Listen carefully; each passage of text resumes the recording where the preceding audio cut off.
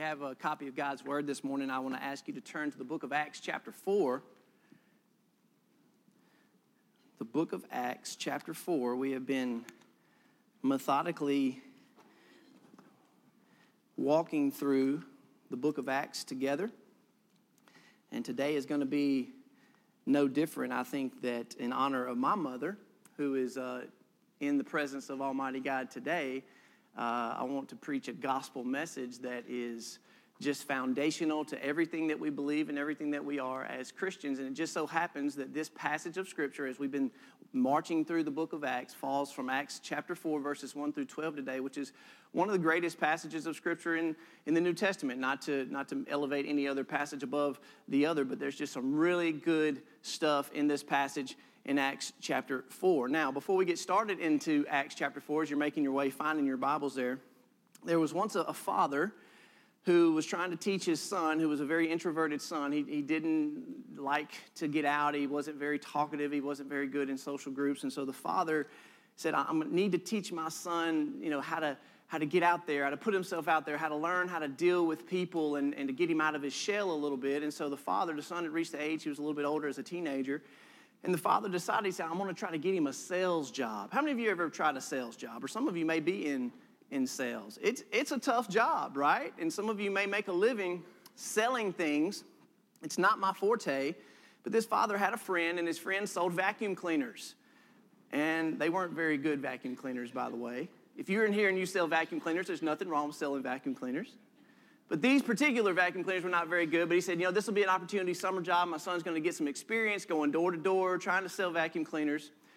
And the son was reluctant, but he went ahead and said, okay, I'll give it a try. And so he would go to the first house, knock on the door. Door was shut. You go to the next house, knock on the door. Hello, would you like to buy my vacuum?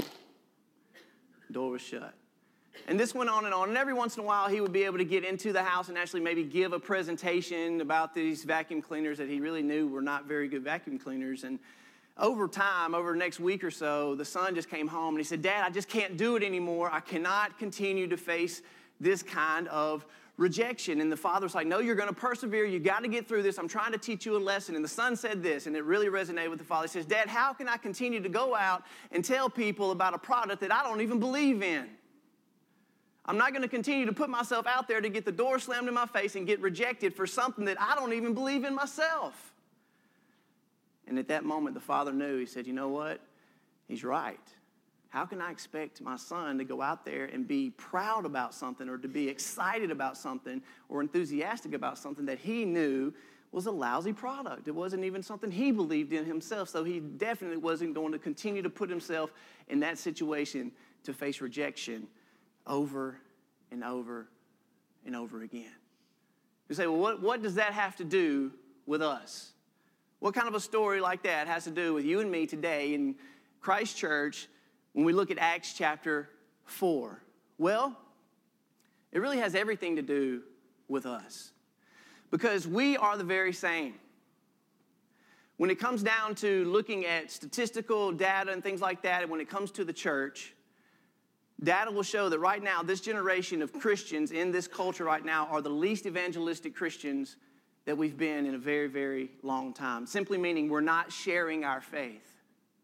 And I think that part of the problem is that, number one, let me make this very clear. We're not selling anything. Like, this isn't a sales job because the gospel is what? It's for free.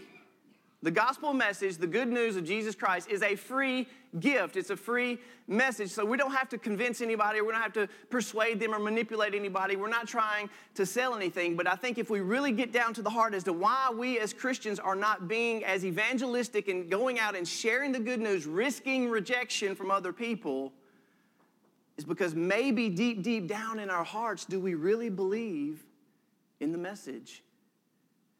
I can't really come up with any other reason why we would not be shouting the good news of Jesus Christ from the rooftops unless it was the very fact that deep, deep in our heart, we may just not believe it the way that we need to believe it. Because if we really believed in the message of Jesus Christ, the message that we're going to look at today in Acts chapter 4, I don't think there would be anything in this world that would keep us from opening our mouth and going to as many people as we possibly could, even if it meant getting the door slammed in our face.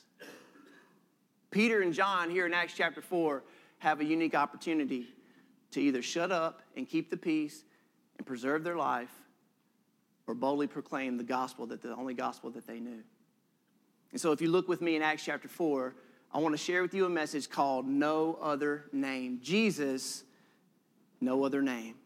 I'm going to read the first 12 verses in Acts 4, and I think we got some really good things that we're going to get through in this passage together. And so in Acts 4, Luke is the author. He's writing. He says, now let me just set a little bit of the backdrop. Remember, the beggar by the gate, beautiful in Acts 3. He's miraculously healed. Peter and John share the gospel with him. He's jumping, leaping. The whole crowds are coming. They're saying, this is unbelievable. Only God could heal a man who's been crippled from birth. And then now the leaders are getting involved. So it has caused such a ruckus and such a big event in the city of Jerusalem that now the leadership, the spiritual leaders of Israel have to get involved because they know that something big is happening and they better quiet it or quench it as soon as they possibly can. And so that's where we pick up here in Acts chapter 4. It says, and as they were speaking to the people, the priest and the captain of the temple and the Sadducees came upon them greatly annoyed because they were teaching the people and proclaiming in Jesus the resurrection from the dead. Notice, they were annoyed. We'll get to that in a minute. And they arrested them and put them in custody until the next day, for it was already evening. But many of those who had heard the word believed, and the number of men came to about 5,000. Now remember, on the day of Pentecost, 3,000 were saved on that day. And now here we are just a few chapters later, another 2,000 people are added to the church. Look at verse 5. On the next day, the rulers and elders and scribes gathered together in Jerusalem with Annas the high priest and Caiaphas and John and Alexander. These are the big wigs. These are the most powerful men in Israel, in Jerusalem at the time, and all who were of the high priestly family. And when they had set them in the midst, they inquired, by what power and what name did you do this? Then Peter, filled with the Holy Spirit, said to them, rulers of the people and elders, if we are being examined today concerning a good deed done to a crippled man, by what means this man has been healed, let it be known to all of you and to all the people of Israel that by the name of Jesus Christ of Nazareth, whom you crucified, whom God raised from the dead, by him this man is standing before you well. This Jesus is the stone that was rejected by you, the builders, which has become the cornerstone. And look at verse 12. And there is salvation in no one else. Amen. For there is no other name under heaven given among men by which we must be saved. Amen. Will you pray with me just a moment? Father, as we consider this passage, we consider the message that there is no other name but the name of Jesus, no greater name. Lord, I pray that everyone in this room would be able to walk away from here knowing that their life is built on the sure foundation of the chief cornerstone, Jesus Christ. Lord, because everything else is sinking sand. And so, Lord, help us to build our lives on the solid rock of Jesus Christ. No matter who comes against us, no matter how much rejection we may face, help us to know and believe today that you are the sure foundation that we most desperately need. I pray this now in Jesus' name. Amen. Fascinating passage of Scripture. It's a couple of things that I think are very important before we kind of jump into some of our points is that the reality of this event in this instance here in the Scripture is that Jesus Christ is the problem. He's the one causing all of the fuss. You know, these same rulers were likely the very same rulers who were very instrumental in putting Jesus to death on the cross. They were the ones who were trying to convince Pontius Pilate, this man needs to be crucified. They were the ones getting the crowds riled up to crucify Jesus. They thought that they had done away with their biggest problem, Jesus. They thought, okay, all that is taken care of. All that is over now. We can move on with our own religious lives. And yet here we have Peter and John, and they're coming back, and they're preaching the very same message, this message of Jesus, and they were greatly annoyed. You can imagine. Man, we thought we dealt with this problem. We thought it was over with, and now these men they're still bringing this Jesus back up. What are we going to do about it? Jesus is causing a great fuss. He's causing a great commotion. And the fact that Peter and John were preaching the resurrection of the dead was even more troublesome to these religious leaders because, number one, they didn't even believe in the resurrection of the dead, and so that was an insult to them on that level. But more so than that, it was a threat to their power, and it was a threat to what they had done to Jesus earlier by putting him on the cross. So Jesus is causing this fuss.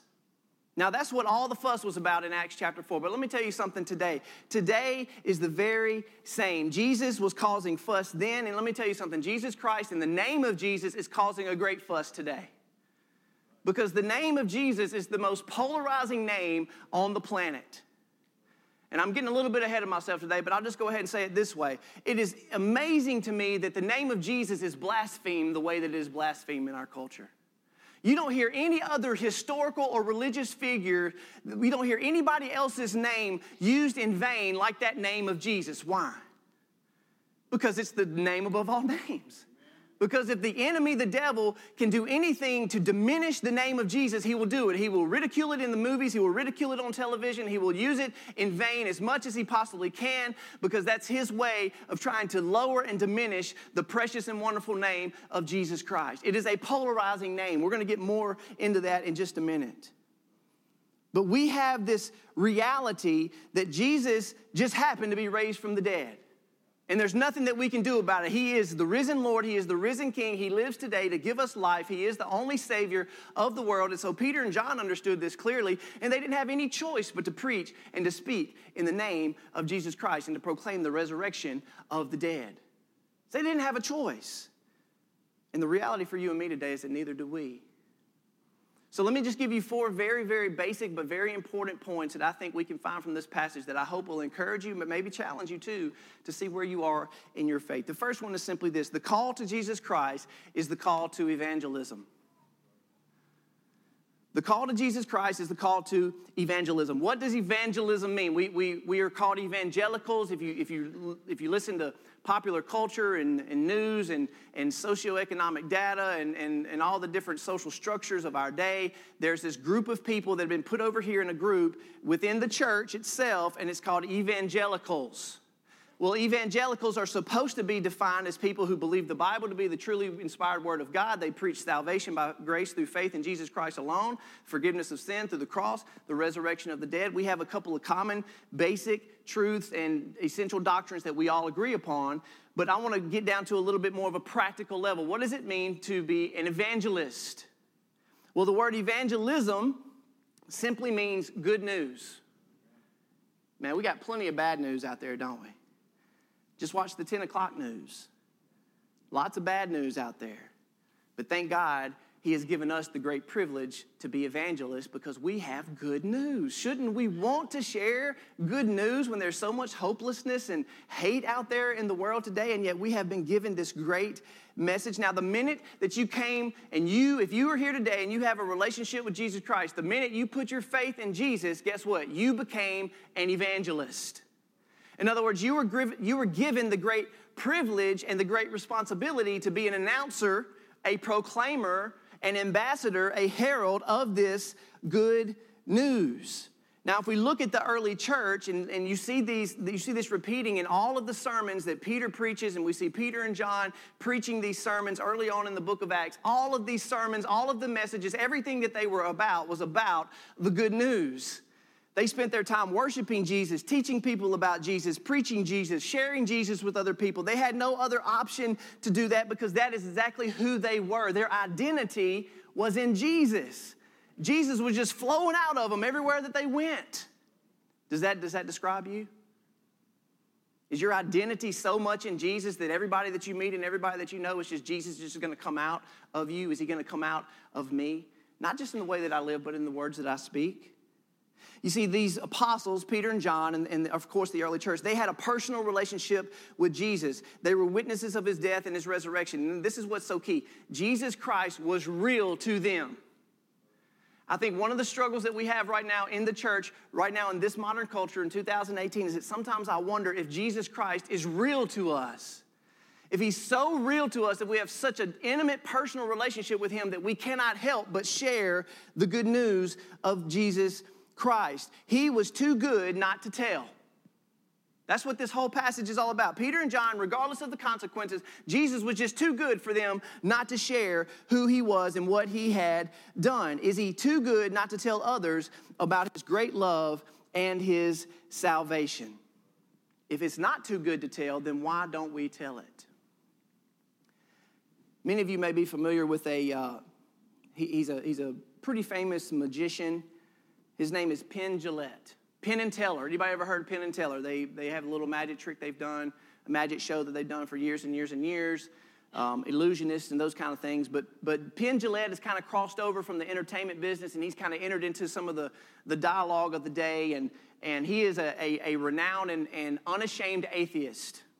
This man says, there is no God. I don't believe in God. He has no apology about being an atheist. But listen to what Penn Jillette said. It's fascinating to me. There was a man that came up to Penn Jillette after one of their magic shows, and the man gave him a Bible and began to witness to him. But he did it in a way that was kind, it was gentle, it was loving. He gave him a Bible, he told him what he believed, and he said, I want you to read this Bible, I want you to have this Bible, I want you to know how much Jesus Christ loves you. Listen to what Penn Jillette said about this occurrence. He said, I've always said, I don't respect people who don't proselytize. Now this is an atheist, and he says, I don't respect Christians who don't share the gospel. Why? He says, I don't respect that at all. If you believe there is a heaven and a hell, and people could be going to hell or not getting eternal life or whatever, and you think it's not really worth telling them this because it would make it socially awkward, how much do you have to hate somebody not to proselytize? This is coming from an atheist. He understands. He said, how much do you have to hate someone to believe everlasting life is possible and not tell them that? This is what he said. He said, if I believed beyond a shadow of a doubt that a truck was coming at you and you didn't believe it and that truck was bearing down on you, there comes a certain point that I will tackle you. This and this, talking about the gospel, is more important than that. You see, he understands the logic. He doesn't believe in God. He doesn't believe in heaven. He doesn't believe in hell. But he understands at least enough to say, but if there were a heaven, and if your gospel, your good news were true, he's saying, how much do you have to hate somebody not to tell them? That's fascinating to me. It would be like having the cure to cancer and sitting back and watching your neighbors and loved ones suffer and die of cancer and be afraid to tell them that you have the cure. But as he said, and as I said, this what we're talking about, eternal life, somebody's eternal destiny, is so much more important than cancer. It's so much more important than physical death. We're talking about eternal destiny. So if we understand the implications of the gospel and what it really means and why we're not saying and opening our mouth and sharing the gospel, then the question is why? Why are we not sharing the gospel? Well, I think it leads us to our next point. The next point is that the reason that possibly some of us are not sharing the gospel, understanding the implications, is because the gospel is offensive. Did you know that? The gospel of Jesus Christ is offensive. It's offensive both to religious people and it's offensive to the most worldly, rebellious people. The gospel of Jesus Christ is an offense. Turn your Bibles over to 1 Corinthians chapter 1 real quick. I want to show you what Paul has to say about the gospel. Now, Paul, we know, coming after Jesus, maybe the greatest evangelist missionary that the world has ever seen, he knew what it was like to be rejected and be persecuted for sharing the gospel. He didn't care. He went into community after community and city after city. He had one thing on his mind. He was going to tell people about Jesus, come what may, whatever the cost. He knew the implications and he lived it out. But look at what Paul said about the gospel. Look at 1 Corinthians chapter 1. 1 Corinthians 1, I'm going to read verses 18 and following. Paul says this. He says, for the word of the cross is foolishness to those who are perishing, but to us who are being saved, it is the power of God. For it says, I will destroy the wisdom of the wise, and the discernment of the discerning I will thwart. Where is the one who is wise? Where is the scribe? Where is the debater of this age? Has not God made foolish the wisdom of the world? For since in the wisdom of God, the world did not know God through wisdom, it pleased God through foolishness of what we preach to save those who believe. Look at what it says in verse 22. For Jews demand signs and Greeks seek wisdom, but we preach Christ crucified. It is a stumbling block to the Jews and foolishness to the Gentiles, but to those who are called, both Jews and Greeks, Christ, the power of God and the wisdom of God. What is Paul saying? He's saying, okay, to Jewish people who were at that time the most religious people, they had a one-way relationship with the one true God. They knew who the one true God was, and yet at the same time, when the gospel was presented to the Jewish people, it insulted them. It offended them. Why are the Sadducees and the chief priests and the leaders of Israel, why are they so offended and annoyed at Peter and John right here in Acts chapter 4? Because the gospel message threatened everything that they had ever believed about their way of life. See, they had built up and constructed for themselves a tradition, religious systems that they had control over. They had power over people. They had constructed these systems based on human traditions. And when Peter and John and people like Paul came and began to preach the cross of Jesus Christ, that by grace through faith you can be saved and made right with God, that salvation was a free gift. It wasn't something that you work for. It's not about the amount of religious activities that you do. It's not about how much tithing you give at the temple. It's not about what kind of good deeds you can do to earn your way or work your way to heaven. No, all of that stuff comes to be emptiness and nothingness at the foot of the cross. Because the gospel message says, no, there's nothing that you can do. There's no amount of good works that you can conjure up to make yourself right with God. The Jewish people hated to hear that because they were teaching by salvation through some type of works, through some type of keeping the law, through some type of man's tradition. And it was very, very difficult for them to hear that. It offended them. It annoyed them. It insulted them to hear the gospel. But what about non-religious people? What about people who don't have anything to do with God? Rebellious people, God-hating people, people that just don't even want to have anything to do with God whatsoever. Do you know what the cross of Christ is? It's absurd. It's foolishness. So have you ever had that experience? You ever been trying to share your faith, or maybe you open up a religious conversation with somebody and they make it very clear on the front end, they're like Penn Jillette. I don't have anything to do with God. I don't believe in God. I don't believe in your book.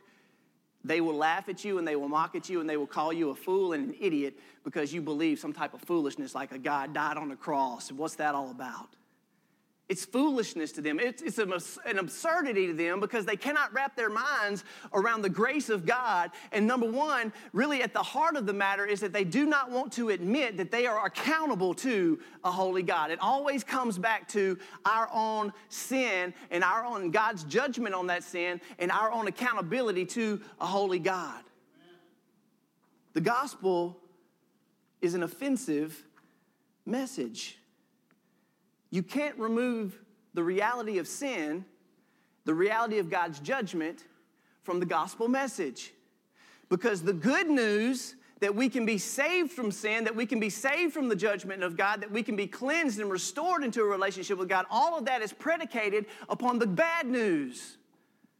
All of that, hear me, the good news is always predicated on the bad news. You have to understand where you stand in your own sinfulness before God before you can be able to appreciate the grace of God that He's offering to you through His Son, Jesus Christ, who died in your place on the cross. But let me tell you something. Before I knew Jesus, I didn't want to hear it.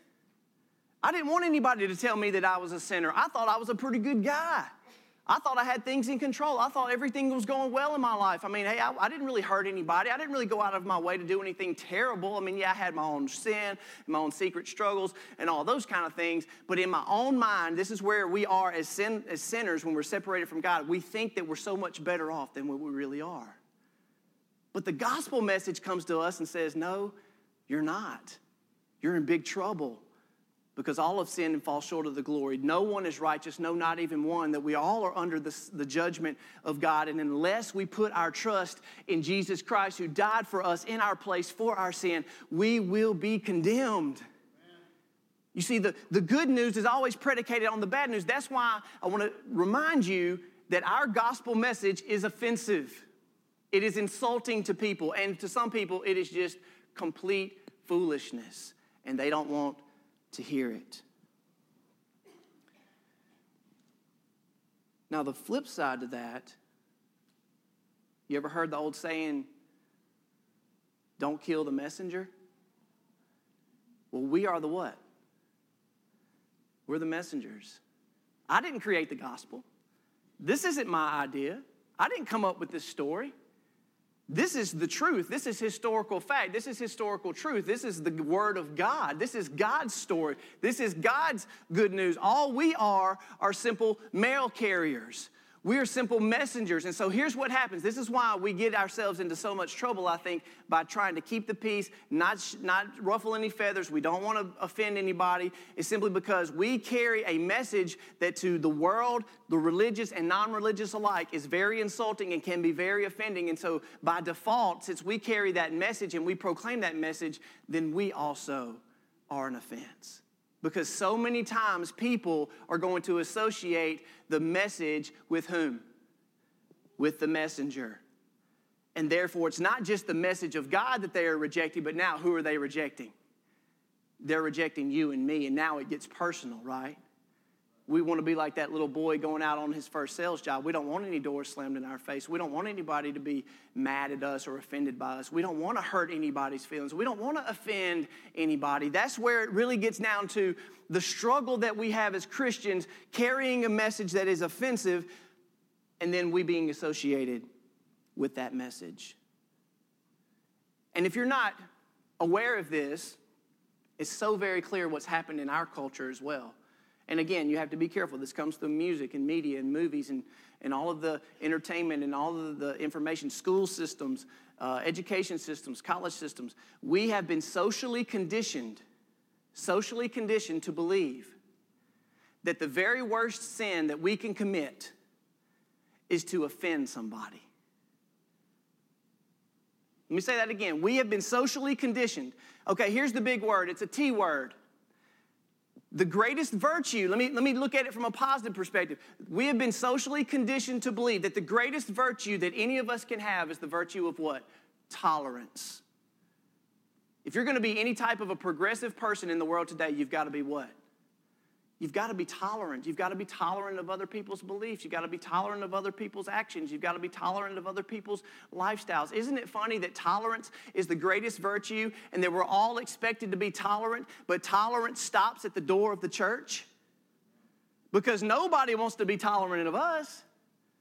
The world doesn't want to be tolerant of our beliefs. The world doesn't want to be accepting of what we have to say and the message that we have to share because we're cut out of that. No, you guys are bigots. You guys are too judgmental. You guys don't get to be part of the discussion. Everybody else, we're gonna get along with each other, but no, you're cut out.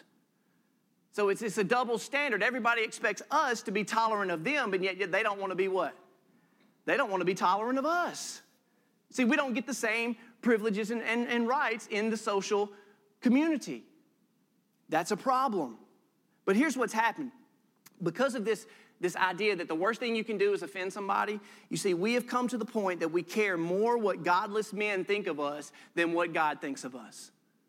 Let me say that again. We have come to the point where we begin to care more what a godless culture thinks about us than what God himself thinks about us. Think about that for just a second. There's no other reason why I know that we wouldn't open our mouth and share the gospel unless we cared more about pleasing men that don't even really care about us anyway, than we do pleasing who? Pleasing God himself, who cares infinitely about us. So as long as we keep the peace and we don't offend somebody and we're not labeled and crucified in the court of public opinion, everything will just be okay. We don't want to be labeled offensive, a Jesus freak. Instead of us embracing the reality of the Christian life, the reality that Jesus himself said, that blessed are those who persecute you for my name's sake. The reality that Paul said, if anybody chooses to live a godly life in Christ Jesus, he will be persecuted. The reality that Jesus in the New Testament repeatedly over and over and over reminds us that if we choose to walk the life of Christ, we must be willing to take up our cross and deny ourselves and follow after him, which inevitably will lead us into situations where we will be rejected and hated and persecuted and suffer for the sake of Christ. That is what we need to understand on the front end. This is part of the Christian experience. We will be rejected. It's part of it. We need to get it out of our heads, get it out of our minds like we're something terrible to the world, and we need to be willing to embrace and wear this badge of honor and say, okay, maybe I am a Jesus freak, but I love you too much to not share the gospel with you. You may hate me, you may reject me, you may slam the door in my face, but if you're going to go to hell and you want to reject Jesus Christ, you're going to have to crawl over me to get there. That's the kind of an attitude that we need to re-embrace as Christians. But we're becoming so passive and so silent and so quiet in our culture because we think that we're offending somebody, and that's the worst possible thing that we can do. No, the worst possible thing that we can do is remain silent and keep our mouths shut and watch as people just continually run away from God and reject God and end up spending an eternity separated from God because we wouldn't open our mouths and tell them about Jesus. Amen. That's the worst thing that we can do. Peter and John knew this. Let me take it a step further. If that isn't bad enough, we know the gospel is offensive. We know that's part of it. But number 3 is that the gospel message is the power of God unto salvation for all who hear and believe. Don't miss this in Acts chapter 4. You see Peter and John, yes, they're arrested. Yes, they're persecuted. Yes, they are taken to task by the religious leaders of the day. But don't miss this. How many people get saved that day? 2,000 people get saved. Why? Because they heard the message. It said right there, they heard the message of the gospel. They put their faith, they believed in Jesus Christ. They trusted him, and 2,000 people were saved that day. Don't you think Peter and John, as they're in the prison cell waiting there overnight to see what the rulers were going to say to them the next day, don't you know they said, praise God Almighty, I'll spend the rest of my life in prison if it means 2,000 people got to know Jesus today. Now, I don't know how many of us are going to experience 2,000 people getting saved under one message, but let me ask you this. Is being rejected or offending somebody or being persecuted, is it worth one person? Is it worth one? What if just through your willingness and obedience to share the gospel, and let's say it's just like, I keep referring to this sales job. It's not a sales. But in sales, they tell you you gotta talk to at least 10 people, usually just to get one person to buy anything. Well, what if we just took that approach? Hey, I'm willing to talk to 10 people about Jesus, and 9 of them may slam the door in my face, and they may tell me all kind of names, and they may cuss me up and down. But that one person's what? It's worth it. Amen. It's worth it. Because their eternal destiny can be changed simply because they hear and believe the gospel. Until we open our mouths and verbally share the message of the gospel, we will not experience the power of God to save sinners. Let me say that again. Listen to me. Unless we open our what? Now listen, there's a lot of talk in our culture today, and especially among church circles, and this is a term you may have heard. It's called lifestyle evangelism. How many of you have ever heard lifestyle evangelism? Maybe you have, maybe you haven't. Let me tell you what lifestyle evangelism is simply this. A lot of people say because of this idea that we've been conditioned to believe that we can't offend anybody and we're supposed to be tolerant of everybody else's lifestyles and those kind of things, that as Christians, we don't have to actually beat anybody over the head with the Bible, because it's this idea, that old Southern Baptist idea that you take a Bible and if you beat them over the head enough, like they're finally going to get it, right? Like, none of us really believe that's the way to approach evangelism. We're not beating anybody over the head with the Bible. And so because of this idea, there's been this new movement called lifestyle evangelism. And let me just simply tell you what it means. It means this, that people, as they watch the way that you live your life as a Christian, they'll get saved. Now, I have a lot to say about that, but let me say this first. The idea that we don't have to share the gospel, open our mouth, and actually communicate the message of the gospel, but simply that by other people witnessing the way that we live, they'll want to be saved or they will be saved. Now, should our lifestyle represent the character of Jesus Christ? You can say amen. Should our actions be consistent with the love of Jesus Christ? Absolutely. That's part of lifestyle evangelism. People should see the gospel in action so that they know that we care before they care about what we have to say. I agree with that, 100%. But lifestyle evangelism in and of itself is not enough. It is not enough. And let me tell you why. Number one, Jesus never told us to go out and just practice what? Lifestyle evangelism. No, Jesus says, go in all nations, baptize them in the name of the Father, Son, and the Holy Spirit, and teach them everything that I have commanded you to do. Jesus knew, and clearly throughout all of the scriptures, when it talks about evangelism, evangelism by definition is that we open up our what?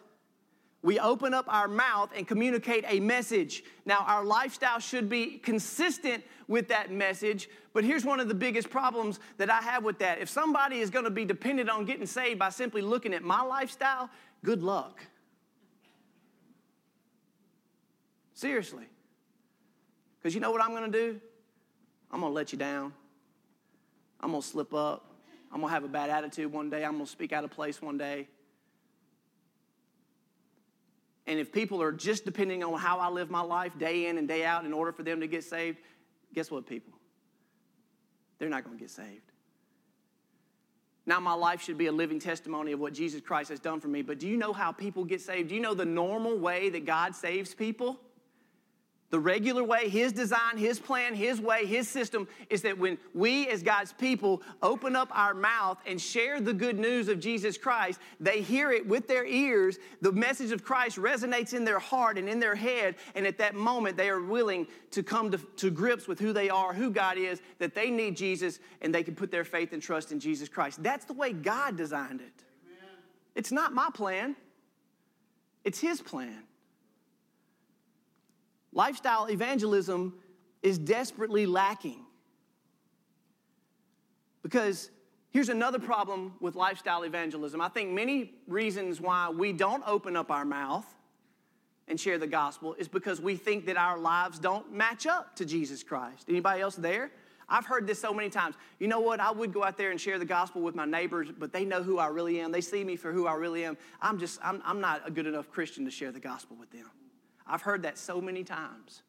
It's not about you.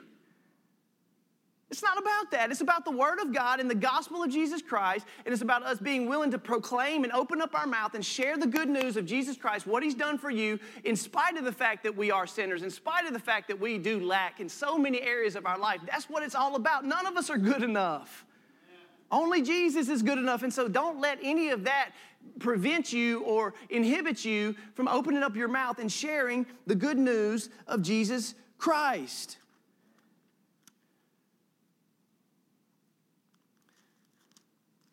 Paul says this, Romans 10. Listen to this.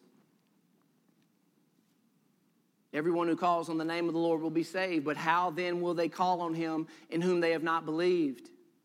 And how are they to believe in Him on whom they've never heard? Key, listen to this. Paul is saying, how can somebody believe in Jesus if they've never what? Heard about Him. Paul didn't say, how can they believe in Jesus unless they've ever seen your lifestyle evangelism? Paul says this. He says, how are they to hear without someone preaching? And how are they to preach unless they are sent? As it is written, how beautiful are the feet of those who preach the good news. But they have not all obeyed the gospel. Isaiah says, Lord, who has believed what he has heard from us? So faith comes from hearing, and hearing from the word of Christ. Amen. If people are going to put faith in Jesus Christ, their faith must come from what? Hearing. Not the way that you live your life. It's time for us to stop walking around, keeping our mouth shut. It's time for us to open up our mouth and realize there is the power. The Bible says, I'm not ashamed of the gospel of Christ, because what? The gospel is the power of God unto salvation for everyone who believes. That tells me that this message that we have been given to open up our mouths and share and proclaim, it is the power of God for salvation. And if we're not experiencing the power of God to save people, then guess what? We're not opening our mouth. It's very simple. If you've lived your Christian life for 20, 30, 40 years and nobody's ever come to faith in Jesus Christ through your witness, your testimony, you're not opening your mouth.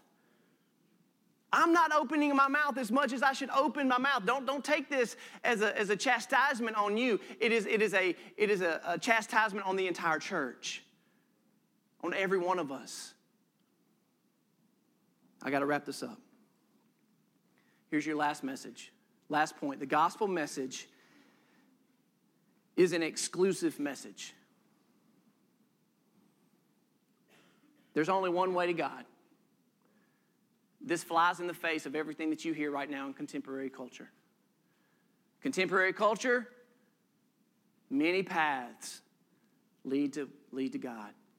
As long as you sincerely believe what you believe, and you found your happy place, and you're taking your happy path in life, and you're a good person, and you try to just be a good person, keep on taking your path, because one day all these paths, they're just all leading up this mountain, and we'll all meet up in heaven one day and find God together. That's conventional wisdom. Hinduism, one path. Evolution and science, naturalistic means is another path. Buddhism and Islam is another path. Maybe you've come up with your own religion. Maybe you don't want to be any religion. You're just finding your way. You're taking your own path. And that's the idea. The conventional wisdom says we're all on these paths. And yeah, Christianity can be one of those paths too. But when we all get to heaven, we all get to God, we're all going to be there, we're all going to be in one happy place. You know what the gospel says? The gospel says you're stuck at the bottom of a mountain and you're dying and there's no way you're going to get up to God. You can't even walk.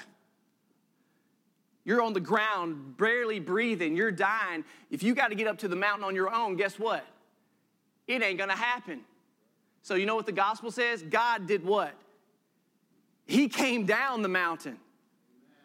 Jesus Christ left the glories of heaven, left the prerogatives of being God in heaven, and he said, I'm going to have to come to you. I'm coming to earth. I'm taking on flesh so that I could show you the way and die for you and give you life and be raised from the dead. That's the only way that any of us are ever going to be saved. It's not about what path we're taking to heaven. It's about the path that God made for us by coming to earth. That's the God. You see how completely different the gospel message is compared to the other religions of the world? Every other religion of the world is trying to teach you that you can work your way or earn your way somehow on the way up to heaven. The gospel says, no, there's nothing you can do. That's why I had to come to you to save you. I had to come rescue you. That's why the gospel is exclusive. Now, exclusive means that it's not open for everybody in the sense that not everybody's going to be saved. Only those who put their faith in, trust in Jesus Christ. Now, part of the gospel is all-inclusive. In other words, that Jesus is offering this salvation to who? To everybody. It's for the whole world. But at the end of the day, we know that not everybody's going to believe. Because if you don't come to God on his terms, then you're not going to be saved. We can't define the terms of salvation. Only God can define the terms of salvation. And so part of the gospel is an exclusive message that if you want to be saved and you want to be right with God and you want to spend eternity in heaven with God, you've got to come to God on his terms. Three quick things and we're going to finish. Jesus Christ is the only sure foundation. What are you building your life on today? What are you building your life on today? There are so many different foundations out there, different religious groups. Some people build their life on science alone. Some people build their life on church attendance. Some people, look, this is a big one. Some people build their life on their parents' or their grandparents' faith. Did you know that faith is not transferable? Do you know that? I hear people all the time, I talk to them about Jesus, and they say, you know, my mama, she's a faithful Christian. My grandparents have been in church their whole life. Well, what about you? You think mama and grandmama are going to get you to heaven? That's not the way it works. I shared with you a little bit about my mother before the service starts. My mother, she went to be with Jesus. It's been 17 years ago. She loved Jesus. Her life was a testimony of Jesus. I know beyond a shadow of a doubt that she is in the presence of the Lord. She put her faith in Jesus. She believed the gospel. My mom's not getting me into heaven. It doesn't work that way. Some of us are putting our faith and building our foundation on a good family heritage. It doesn't work that way. Some of us are building our foundation on that we're just a good person. We have a good moral foundation. We think we're a good person. or we think we're self-righteous, or whatever it may be. Here's the reality. Jesus Christ is the only sure foundation. Amen. He is that chief cornerstone. Jesus Christ and this message of salvation endures forever. It transcends time, it transcends culture, it transcends place, it transcends history, it transcends everything about this life because it is the only one sure foundation. Number 2, Jesus Christ is the name above all names. I really struggle when people talk generically about God. Now, what do I mean by that, Brother Marcus? We want to talk about God, right? Well, let me just ask you this. When I say the word God, who do you think of? Now, if you're raised in church and if you have a relationship with Jesus Christ and I say the word God to you, most of you are going to go straight to the one true God, the creator of the universe, Jesus Christ our Lord, right? Is that what everybody else out there thinks about God? It's not. God to some people may be a completely different God to you. When we just generically use the name God in our conversation, because see, again, that's one of the things we've been conditioned. We're not going to offend anybody if we just say God. But oh, wait a minute, what if we use the name what? Jesus Christ. If you look at somebody in their eyes and you say, I'm a follower of Jesus Christ, they automatically know where you stand. They don't have to question what kind of a God does he believe or who is this guy that he's talking about. No, you tell them straightforward, right up, I believe in Jesus Christ. He is my Lord and Savior. I've put my faith in him and I'm a follower of Jesus Christ. All of a sudden, those people know where you stand because the name of Jesus Christ is polarizing. It either draws people to them or what? Or pushes them away. That's the name of Jesus. But the Bible says that there is no other name in heaven or on earth given to men by which we must be saved. And finally, Jesus Christ is the only way to the Father. Jesus Christ is the only way to the Father. I find it fascinating that Peter says this. He says in Acts 4, he says, and there's salvation in no one else, for there's no other name under heaven given among men by which we must be saved. Can I tell you something today? You must be saved. Amen. We must be saved. It's not a suggestion. We need Jesus. It's not something that's left up for debate. Peter's saying we all are sinners falling short of the glory of God. You must be saved if you're going to spend eternity in heaven. And there's only one way to get there through Jesus Christ. And there's only one name under heaven by which you must be saved. And there's only one way to the Father, and it's through the Son, Jesus Christ. We must be saved. Amen.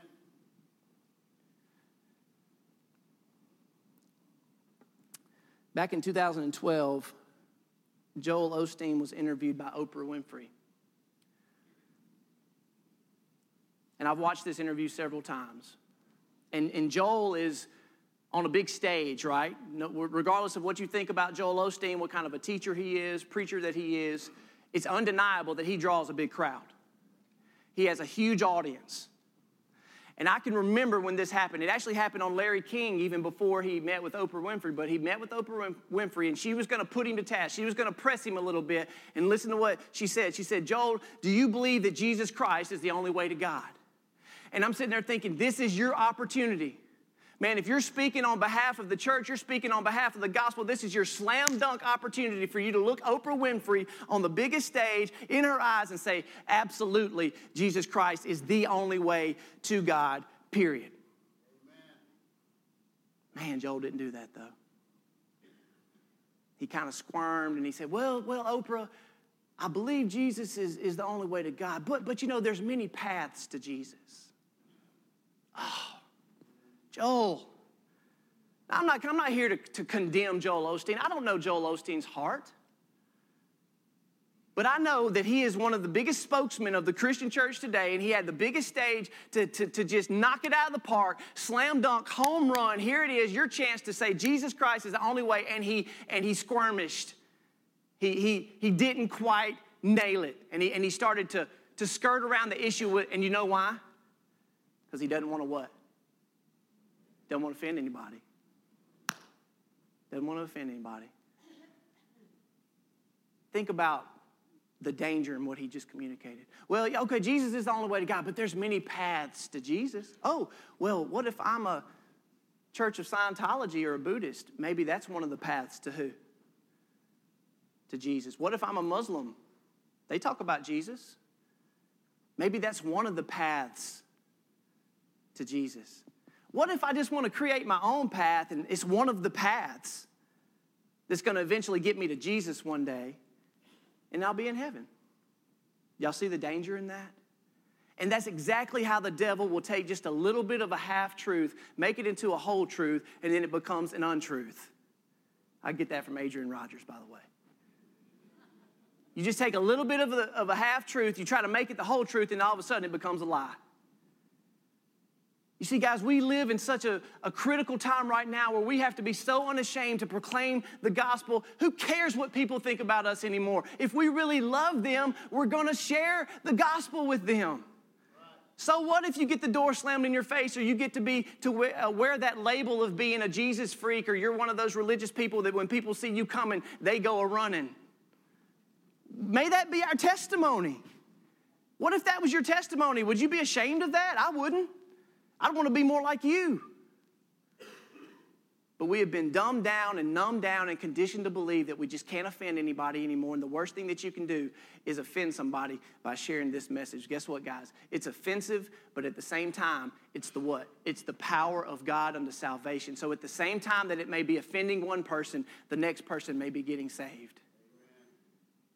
And at the end of the day, that's all that matters. I'm going to ask our worship team to come on up. And here's your application for the day. What do you do with a message like this, a heavy message on Mother's Day? I got 2 questions for you. Are you like the little boy who's going out trying to sell something that he doesn't believe in? Maybe deep, deep in your heart, you just don't really believe in the gospel message. And if that's where you are, you're not going to share it. You're not going to work. You're not going to risk rejection because of it. But if you do believe the gospel message today, if you're in this room today and you're a Christian, you're born again, you have a relationship with Jesus, and you know that Jesus has saved you, and you know that the gospel is the power of God unto salvation, and you know that faith comes through hearing, and hearing through the word of Christ, and you know all of these things, and you do answer the first question in the affirmative, yes, I believe the gospel message, then if you do, when is the last time you shared the good news to an unbeliever?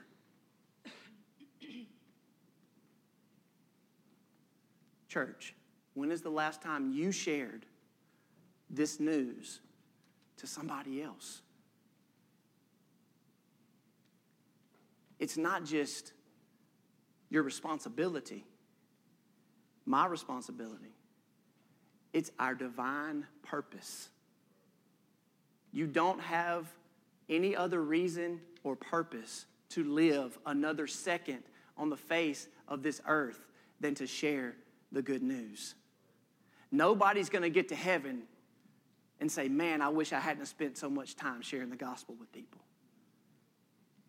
Nobody's going to regret sharing the gospel and spending our time sharing the gospel with people. But many of us are going to get to heaven to see the glory of God and everything that means. And you know what we're going to say? Man, I sure hate that I was afraid to offend somebody. I sure hate that I spent too much time doing this and doing that and chasing this and chasing that. And I did not spend more time sharing the gospel.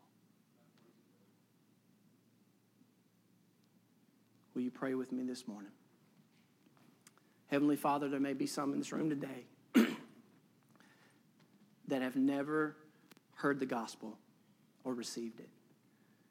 There may be some in this room today who have put their faith and trust in so many other foundations, but they realize at the end, Lord, it's all empty and sinking sand. And I pray, Lord, that if there's anybody here today that wants to put their trust in you for the very first time, that they would not let anything stop them, that they would not feel any sense of embarrassment or being ashamed or being, Lord, allowing what anybody else thinks, to affect their decision, Lord. And they can trust you right where they are. I know that, Lord. But if it's something that you're drawing people to make this public, that they need to pray with somebody, they need to talk with somebody, maybe they need counsel, Lord, I pray that this would be a time where you could deal with them in a way that meets their needs and ministers to their heart.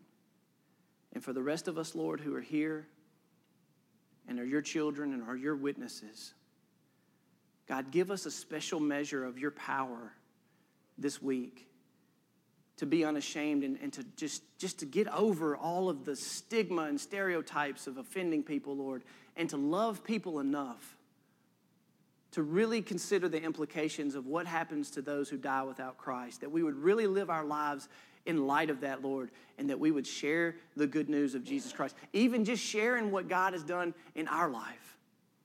Lord, you've given every one of us a testimony, and maybe that is what you use this week as we open our mouth and we share the good news, that we live our lives in a way that proves that we really believe what we claim to believe. Have mercy on us, God. We love you and praise you in Jesus' name. And all God's people said, amen.